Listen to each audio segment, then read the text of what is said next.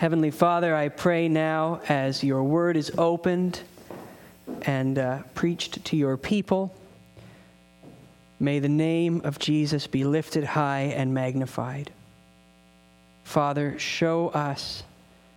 May our eyes be opened to the beauty of his death and resurrection, to the goodness of the love of our Savior, and the glory of our King.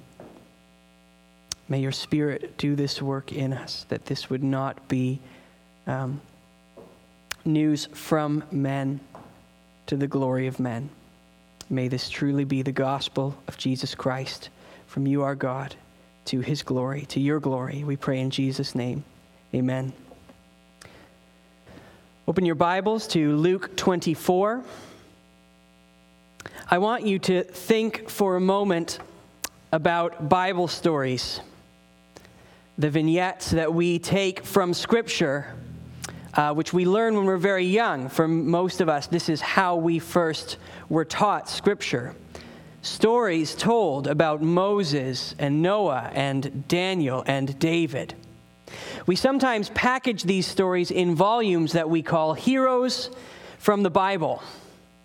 And these are wonderful stories. They are full of amazing, miraculous events like a sea parting or the mouths of lions being shut. David and Goliath in particular stands out as a story that we love to hear and share. It was probably the first story that Ellie really wanted to hear over and over, and we still love watching a video where she fills in the words from the Bible story. And the story of David and Goliath really does have all the elements of a wonderful story that you are naturally drawn to, that you want to hear over and over and share. You have this astounding enemy, seemingly undefeatable, a giant of a man who strides out each morning to taunt God's people. And on the other side, you have an underdog, underestimated by everyone, who steps forward to do what everyone else believes is impossible. But then with his trust in God, David looses the stone from the sling, and the arrogant, sneering giant topples to the ground. As Saul and that Israelite army stand agape at this young shepherd who just defeated a giant, we feel this welling up of pride. We're proud for David about his victory. We love David. We're rooting for David. And then we're all the more excited for him. We love him all the more when we see him revealed to be God's king. Now, another reason that many people love the story of David and Goliath is that it appears to have an easily extracted moral. David faced an insurmountable enemy and defeated him because he trusted in God. So it is our inclination to ask, what is my insurmountable enemy that I need to defeat? Maybe it's your fear of heights, or your rude colleague. It's piano lessons, or your mother-in-law. Now, this application sounds exciting. It rouses us to get our stones into our sling and to bring down our giants. But it actually misses the mark of the story and creates a moral that, when we pick it apart, is much worse and much less than what the Bible actually reveals. Now, of course, our natural inclination is to read the story and see ourselves as David. He's the main character. We want to connect with David. But David is just one person in this story. I don't think any of us think of ourselves as Goliath.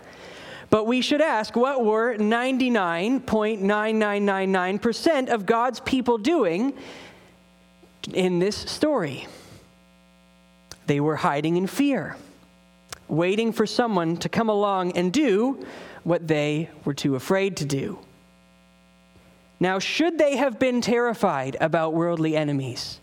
No, they should not have. Should they have had more confidence in God like David did? Absolutely. There are many good lessons that we can and should take from the example of David. But still, the main thing that is happening in the story of David and Goliath is one man, set apart and empowered by God, stepping forward to save his people from what appeared to be an undefeatable enemy. We are not David. We are the Israelites that need saving. You are not the hero in God's story. You are the one that needs a hero. And understanding this makes the story of David and Goliath so much better for us than it would be when we see ourselves as the hero. There are many things which by wisdom and perseverance, indeed by the gifts of the Holy Spirit, we can overcome. You can overcome your fear of heights. You can be gracious to your rude colleague. You can even be respectful of your mother-in-law. That's easy for me. Jen's mother is lovely. But even though these are challenging things to overcome, the very fact that we can overcome them shows that these are not real Goliaths. What are our undefeatable enemies?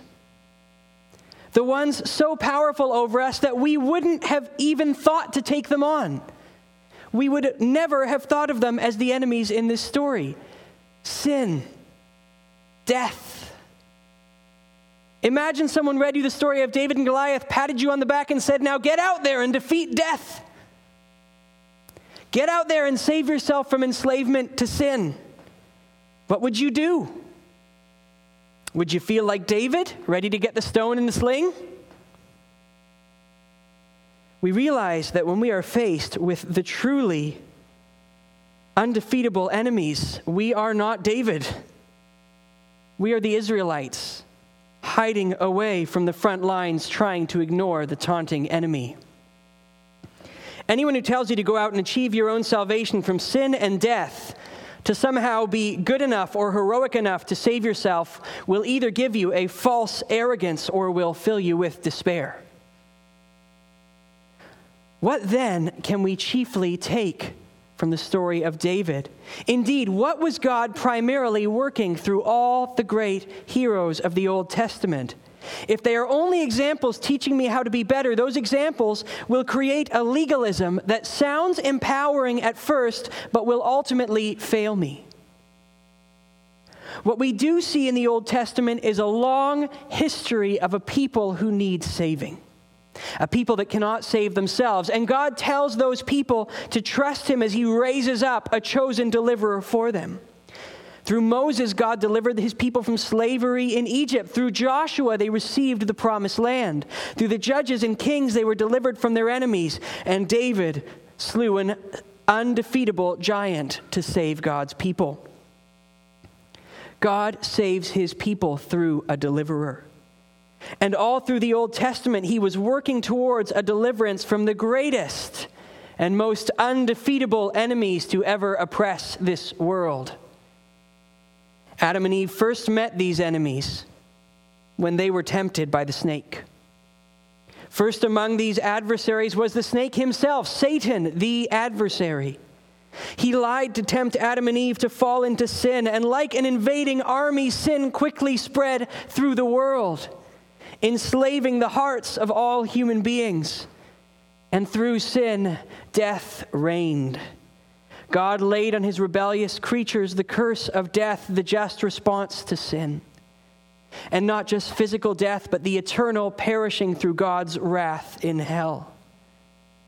These opponents stand in the way for all of us of what would be most delightful, what we were made for, peace with God in his manifest, special, good news, joyful presence, dwelling with him free from sin. Moses and David and Noah, they all heroically delivered God's people, but none of them could deliver God's people from their greatest enemies. None of them could conquer death. They themselves were sinners. Noah succumbed to drunken indecency. Moses angrily went against God's orders in leading his people. David committed adultery and murder. So sin and death still reigned. The greatest heroes could not stop them. The greatest enemies were not defeated. But as soon as sin came into the world, God promised that vile snake that a descendant of the woman would come and would have victory over him. He would be wounded by the snake, but he would crush his head. Through the Old Testament, God's deliverers pointed towards the coming salvation that God would work through this great deliverer. He would deliver God's people from his wrath like Noah. He would lead people out of slavery like Moses, and he would topple seemingly undefeatable enemies of God's people like David toppled Goliath. All of these victories were just a part of a historical plan, a story of redemption that was building up to the greatest victory. And then Jesus came to earth. God taking on humanity. And he lived a life completely free of sin. He himself was not under sin's tyranny. By this, he clearly demonstrated his superiority over David, Moses, Noah, and all the past heroes. And because he did not sin, he himself did not deserve the curse of death. Jesus deserved to walk away and leave us to be defeated by our enemies. But he faced death. He faced it head on at the cross. He took all our sin upon himself, took on the penalty of death, and absorbed the wrath of God. Here was the salvation that all those past deliverances pointed to. And we stand on and watch, like God's people, hiding while David approached the giant. On Easter Sunday, we celebrate a victory. Death did not defeat Jesus. Sin would not get the last word. Let's now read Luke 24, 1-12 together.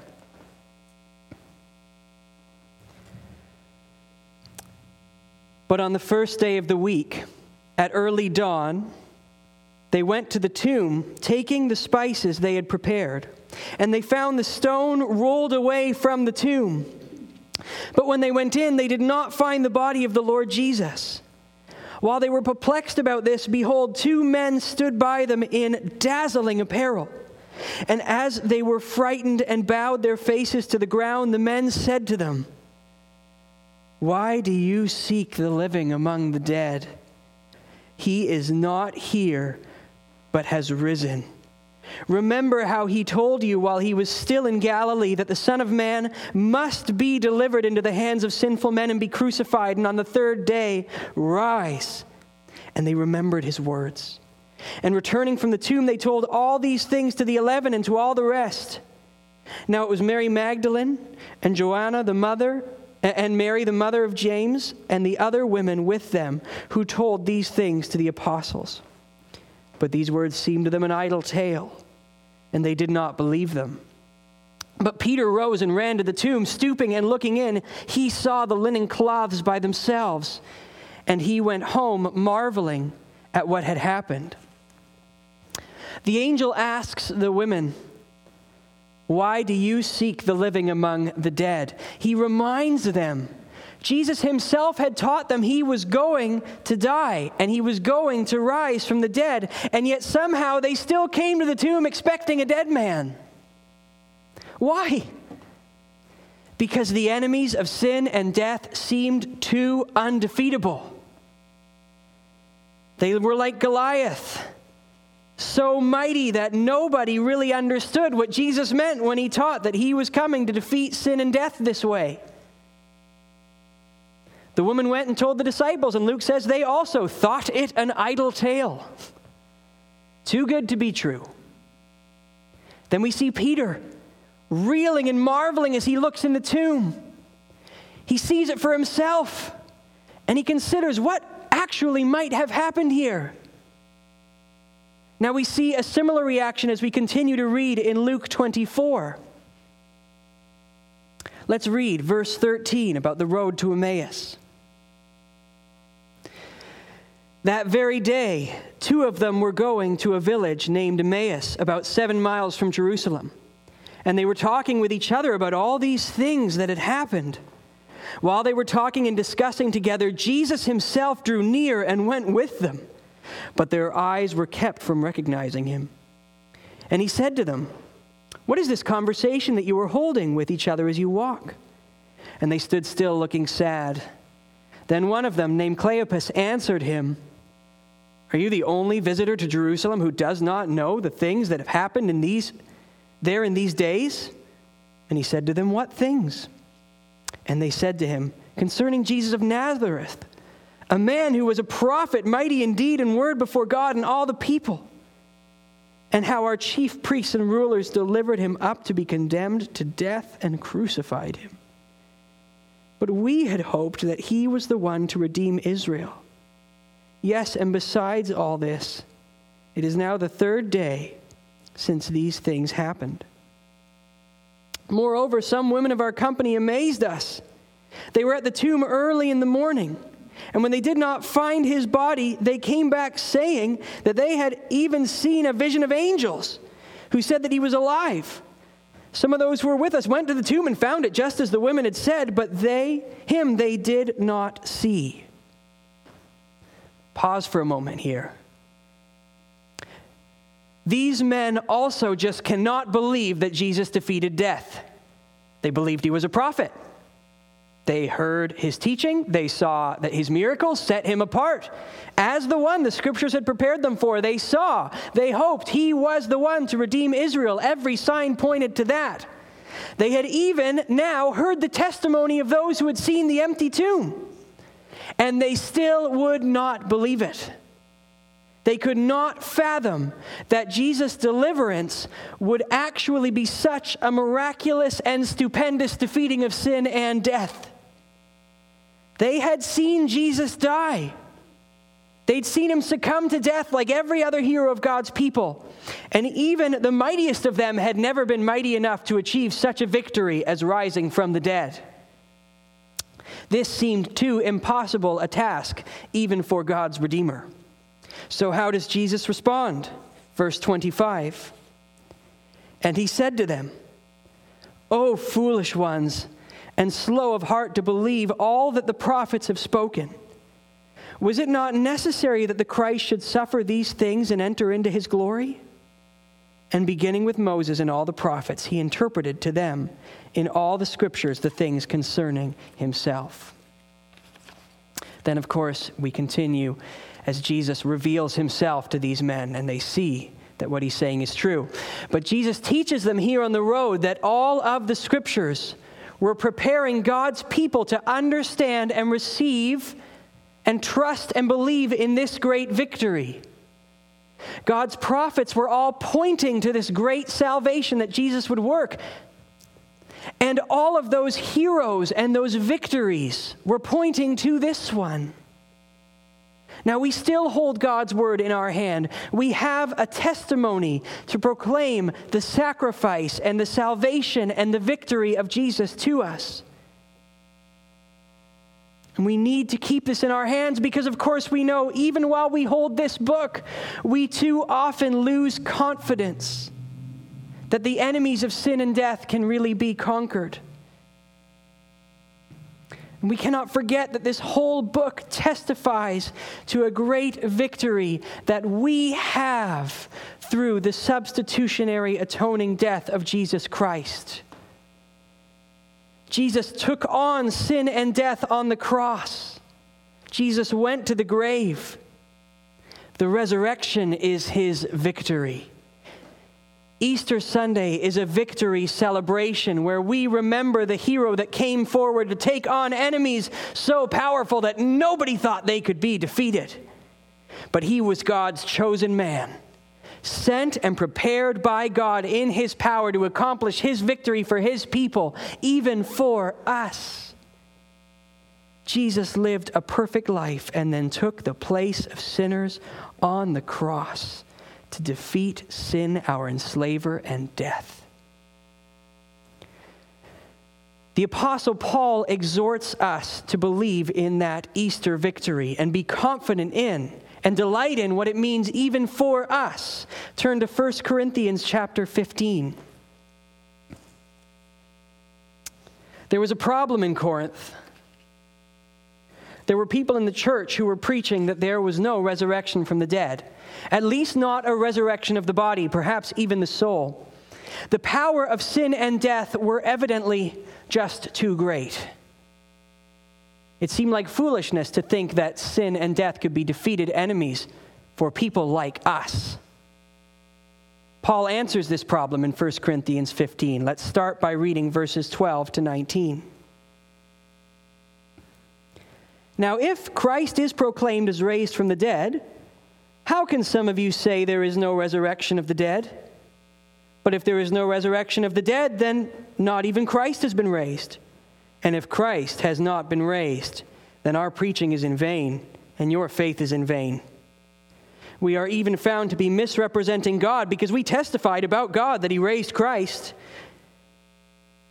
whom he did not raise, if it is true that the dead are not raised. For if the dead are not raised, not even Christ has been raised. And if Christ has not been raised, your faith is futile, and you are still in your sins. Then those also who have fallen asleep in Christ have perished. If in Christ we have hope in this life only, we are of all people most to be pitied. The Christian gospel depends upon the reality of the resurrection of Jesus. Our whole faith depends on Jesus actually, truly, physically rising from the dead. Our gospel depends on it because Jesus' victory at the resurrection was not just for himself. He defeated death for all those who trust in him. That's what he was sent to do. There is no Christianity if the resurrection was faked or purely metaphorical. Without the resurrection, those who have died before us have died. There is no hope for them. Without the resurrection, our faith now is in vain. And spending our lives laboring for the kingdom of heaven is vanity. But because the resurrection did happen, we do not just witness Jesus' victory. We get to enjoy and participate in the victory of Jesus, just like all Israel got to enjoy David's defeat of Goliath. Paul explains how this victory applies to us. Continue to read verses 20 through 28. But in fact, Christ has been raised from the dead, the firstfruits of those who have fallen asleep. For as by a man came death, by a man has come also the resurrection of the dead. For as in Adam all die, so also in Christ shall all be made alive. But each in his own order, Christ the firstfruits, then at his coming, those who belong to Christ. Then comes the end, when he delivers the kingdom to God, the Father, after destroying every rule and every authority and power. For he must reign until he has put all his enemies under his feet. The last enemy to be destroyed is death. For God has put all things in subjection under his feet. But when it says all things are put in subjection, it is plain that he is exempted who put all things in subjection under him. When all things are subjected to him, then the Son himself will also be subjected to him who put all things in subjection under him, that God may be all in all. Paul says Jesus' resurrection was the first fruits of those who have fallen asleep. Jesus' resurrected life was the first produce to be received of what would become a great harvest of resurrected people, so that death need not be death or perishing. It is only sleep. Because Jesus died in our place on the cross, because he represented us when he faced the punishment of sin and received death and hellish wrath. We who were in Adam, who were under Adam's curse, can now belong to Jesus. Just as God saw Jesus as us on the cross, he sees us as Jesus now, counting his perfect record and his defeat of death as ours. His perfect life, his death, his victory, all of it counts for us. Now that victory is not yet complete. Death and sin are still present in this world, but the day is coming when all things will be put under the feet of Jesus.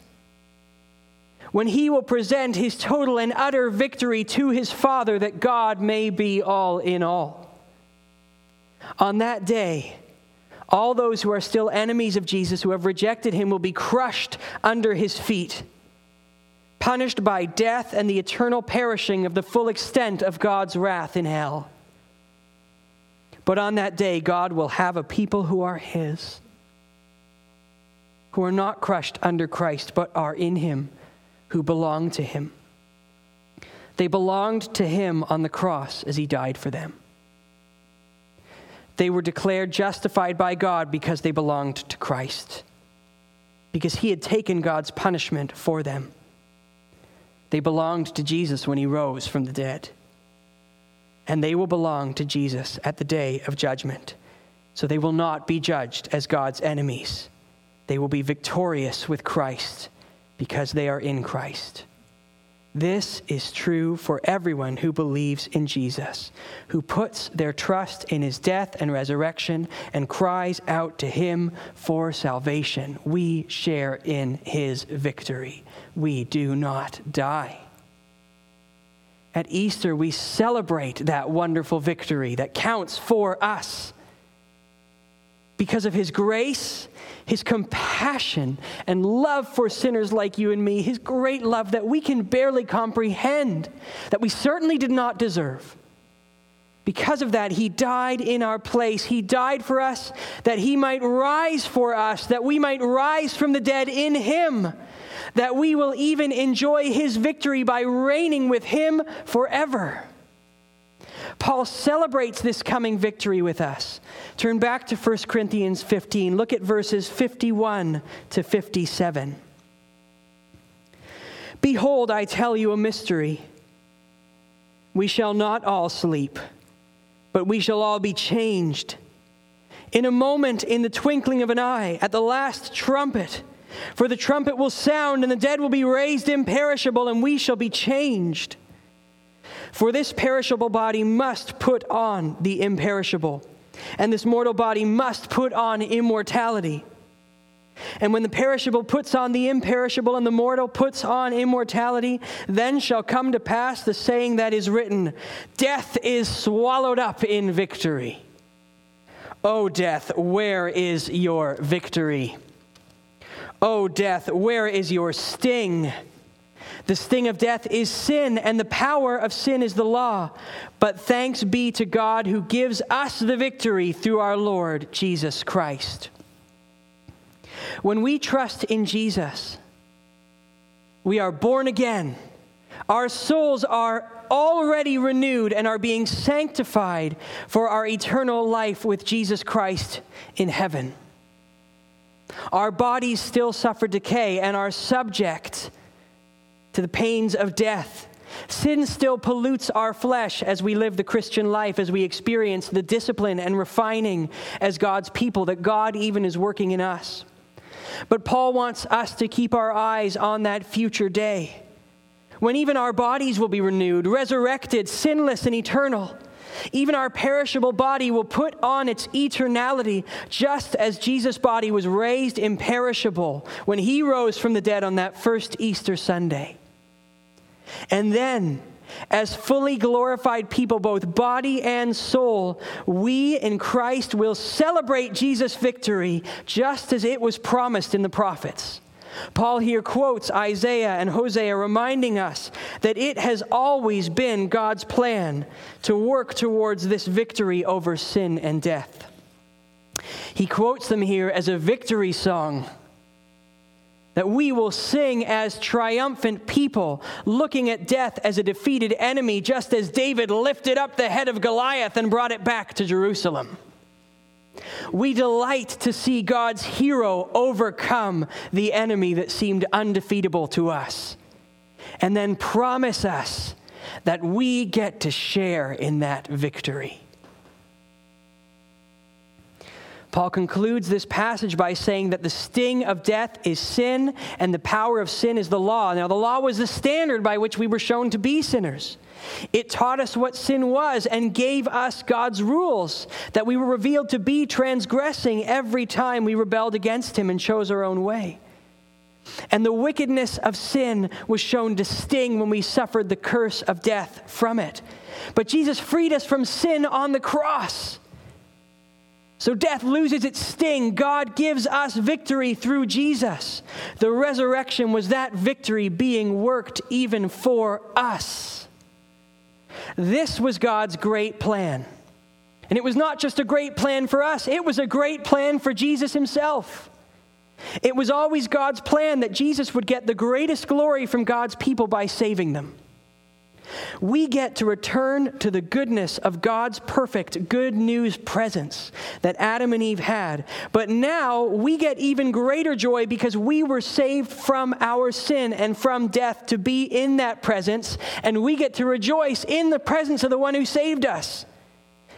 He is our King, exalted for his victory. We rejoice in that victory. What gets him the most glory gets us the most joy. This is God's perfect plan. Jesus' glory, our joy, praising him as our Savior for all eternity. So now, brothers and sisters, thank God that you don't need to be the hero. You don't need to be David. Because the enemies of sin and death probably look like too much for you to handle. Many people in the world right now are feeling the weight of the enemies they cannot defeat. They are seeing their empowering, humanistic legalism of self-help and success unraveling at the seams. Many of the people isolated in their homes are likely feeling a fear similar to those Israelites gazing out, looking at a giant that none of them think can be toppled. And their fear is magnified because they believe this enemy ultimately cannot be defeated. Even if this virus passes them by, death is the enemy that comes and quashes every human pursuit, every human ideal and joy. It ends them all. But even while we Christians respect our governments and we honor our neighbor's health by obeying recommendations, we do not need to fear. We are not hiding from death, nor should we despair. At Easter, we stare down death as a defeated foe. We have our champion, Christ Jesus, who has defeated sin and death, who gloriously declared that victory on Easter Sunday when he rose from the dead. We celebrate that victory and we live in it even now. Paul closes 1 Corinthians 15 in verse 58 with an exhortation for those who will one day sing the final victory song over death with Jesus. He says, "Therefore, my beloved brothers, be steadfast, immovable, always abounding in the work of the Lord, knowing that in the Lord your labor is not in vain." And so, brothers and sisters, let Easter Sunday remind you that we are a victorious people through Jesus Christ, our Lord. While we look back on that first resurrection, and while we still look forward to that victory celebration to come, we live each day in light of what we have faith in and what we have hope for. While this world is fearful, be steadfast. When they oppose our faith, be immovable. Plant your feet firmly on the confidence of victory you have because of your faith in the gospel and the hope you have for eternal victory in it. And then live this life as a people with hope in that future victory. Abound in the work of the Lord. Live this life in view of your hope for an eternity reigning with Jesus. As this world mourns losing treasures on earth, you can happily give them away because you are storing up treasure in heaven. As this world fears death, you can face it as a defeated foe. As this world seeks to hoard goods and time to itself, you can spend this life laboring in proclaiming the gospel of the kingdom of Jesus. The word gospel was a word that was used when a town crier or a runner from the battlefield stood in the town square, proclaiming good news from the war. The gospel, good news, was that a battle had been won. The king was victorious. Now, if we go back to look at the very beginning of 1 Corinthians 15, we can see everything Paul has been saying, our resurrection, the confidence of our victory in Jesus, all of that is true and rests in this good news that we proclaim. Look at 1 Corinthians 15, 1-8. "Now I would remind you, brothers, of the gospel I preached to you, which you received and in which you stand, and by which you are being saved if you hold fast to the word I preached to you, unless you believed in vain. For I delivered to you as of first importance what I also received, that Christ died for our sins in accordance with the Scriptures, that he was buried, that he was raised on the third day in accordance with the Scriptures, and that he appeared to Cephas and then to the 12. Then he appeared to more than 500 brothers at one time, most of whom are still alive, though some have fallen asleep. Then he appeared to James and to all the apostles, and last of all, as to one untimely born, he appeared also to me. All of our hope, our eternal victory, rests in our confidence in this true story of the hero who went out alone to face down our greatest foes and came back victorious.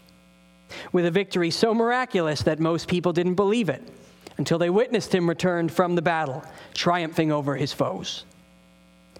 We hear the testimony of those witnesses who went out proclaiming the victorious gospel everywhere they went. And as we hear it and believe it, then we pass the gospel on. We go out like victorious soldiers, proclaiming good news of a victory beyond people's wildest imaginations. We shout out this good news, just as the women first proclaimed it when they went to the empty tomb, just as the apostles proclaimed it when they saw the risen Lord. He died for us, but he's not dead. He is risen. He lives now enthroned in heaven. So this Easter Sunday, let us, church, remember that we are a victorious people through Jesus Christ, our Savior. You are not the hero of God's story, thank God. If you were, the story would be a tragedy. All of us have sinned and fallen short of the standard of our perfect holy God. On our own, nothing we can do can free us from our slavery to sin and the curse of death that lies on us. But thanks be to God that he sent Jesus Christ to earth. Jesus lived a sinless life and then died on the cross in the place of sinners, bearing our punishment. But the grave could not hold him. On Easter Sunday, he rose from the dead, triumphing over death. These historical events took place so that anyone who repents of their sin and rebellion against him and trusts in him, calls him their Savior rather than their enemy, will enjoy his victory over sin and death now and for all eternity. Believe in Jesus, died and risen from the dead, and live steadfast with the confidence you have in him and the hope you have in an eternal, victorious kingdom under Jesus, your King. Let's pray. Heavenly Father, we praise you for the victory of our Lord Jesus Christ over sin and death. We pray that praising you because the grave could not hold him. Heavenly Father, I praise you that this victory can count even for us, that Jesus took our punishment on the cross so that we might identify ourselves as his. In his death and his resurrection, we can believe in him and call him Lord and be justified. You will look at us and see Jesus Christ. You have done so for all those who are saved. Father, we praise you for this great salvation, for the amazing love that you have shown us through Jesus Christ, our Lord and Savior. And this Easter and every day, may we rejoice to live our whole lives in light of that sacrifice, that salvation, that wonderful victory, and the hope that we have of a future, of a glorious, victorious eternity with Jesus, our Savior and Lord. We pray this in his wonderful name. Amen.